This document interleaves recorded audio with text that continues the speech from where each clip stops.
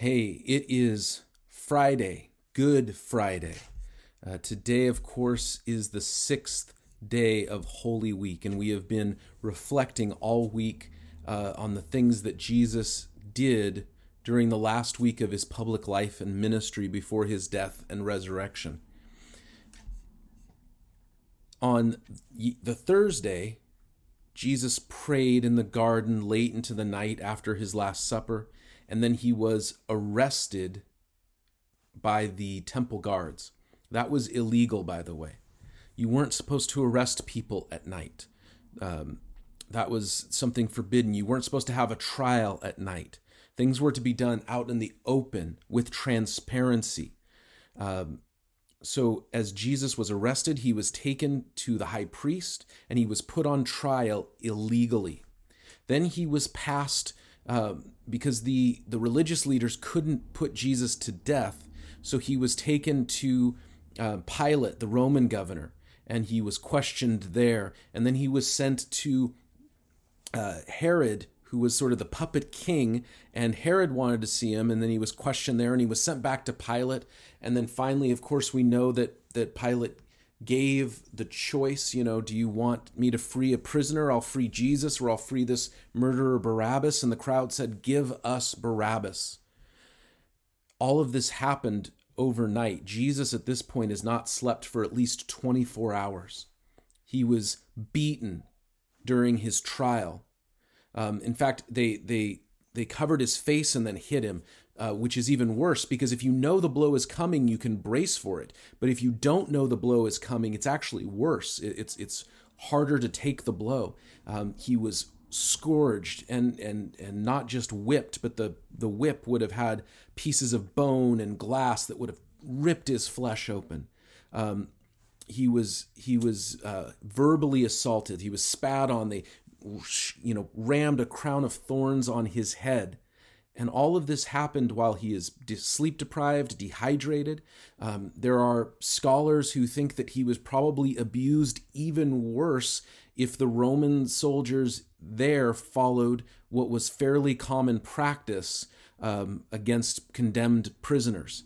And all of that to say, this all happened, over this 8-hour period, 10-hour period, overnight. And then by 9 a.m., he was crucified. Crucifixion was not a quick death. It was a slow death.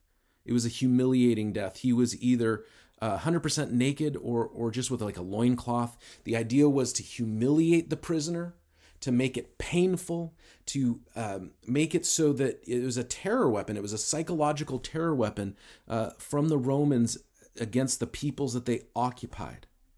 Jesus knew it was coming. Crucifixions happened. He would have seen people be crucified in his lifetime, and he would have known that was coming for him. He died by 3 p.m. is what we're told, and his body was buried by Joseph of Arimathea and Nicodemus, back from John chapter 3, who put him in a tomb. And they had to do it quickly because the Passover, the sundown was about to start, and the Sabbath was about to start. And so they had to get it done before sundown because they couldn't do any physical work after sundown. Jesus said 7 things from the cross, the 7 sayings of Jesus, recorded in Luke and John and Mark's Gospels. And I want to read them. In Luke chapter 23, verse 34, Jesus said, "Father, forgive them, for they know not what they do." Speaking of those who were crucifying him, but I think speaking about the whole world. Because I think that whatever time Jesus came, whether he had come 1,000 years earlier or 1,000 years later or even today, I think the end result would have been the same.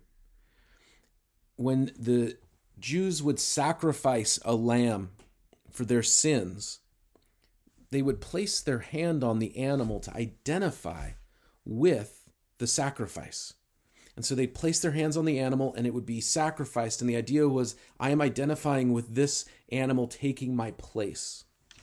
Well, Jesus, the Lamb of God, the sacrifice for all the sins of the world, I think in a sense what he's doing is he is putting his hands on us and identifying with us. And he's saying, my sacrifice covers them. Father, forgive them, for they know not what they do. And then a little while later, of course, there were two thieves being crucified with him, one on his right and one on his left.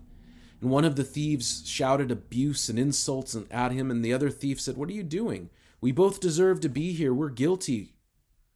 This man's done nothing wrong. And then he said, Jesus, remember me when you come into your kingdom. What an act of faith. The thief is dying. Jesus is there next to him, dying.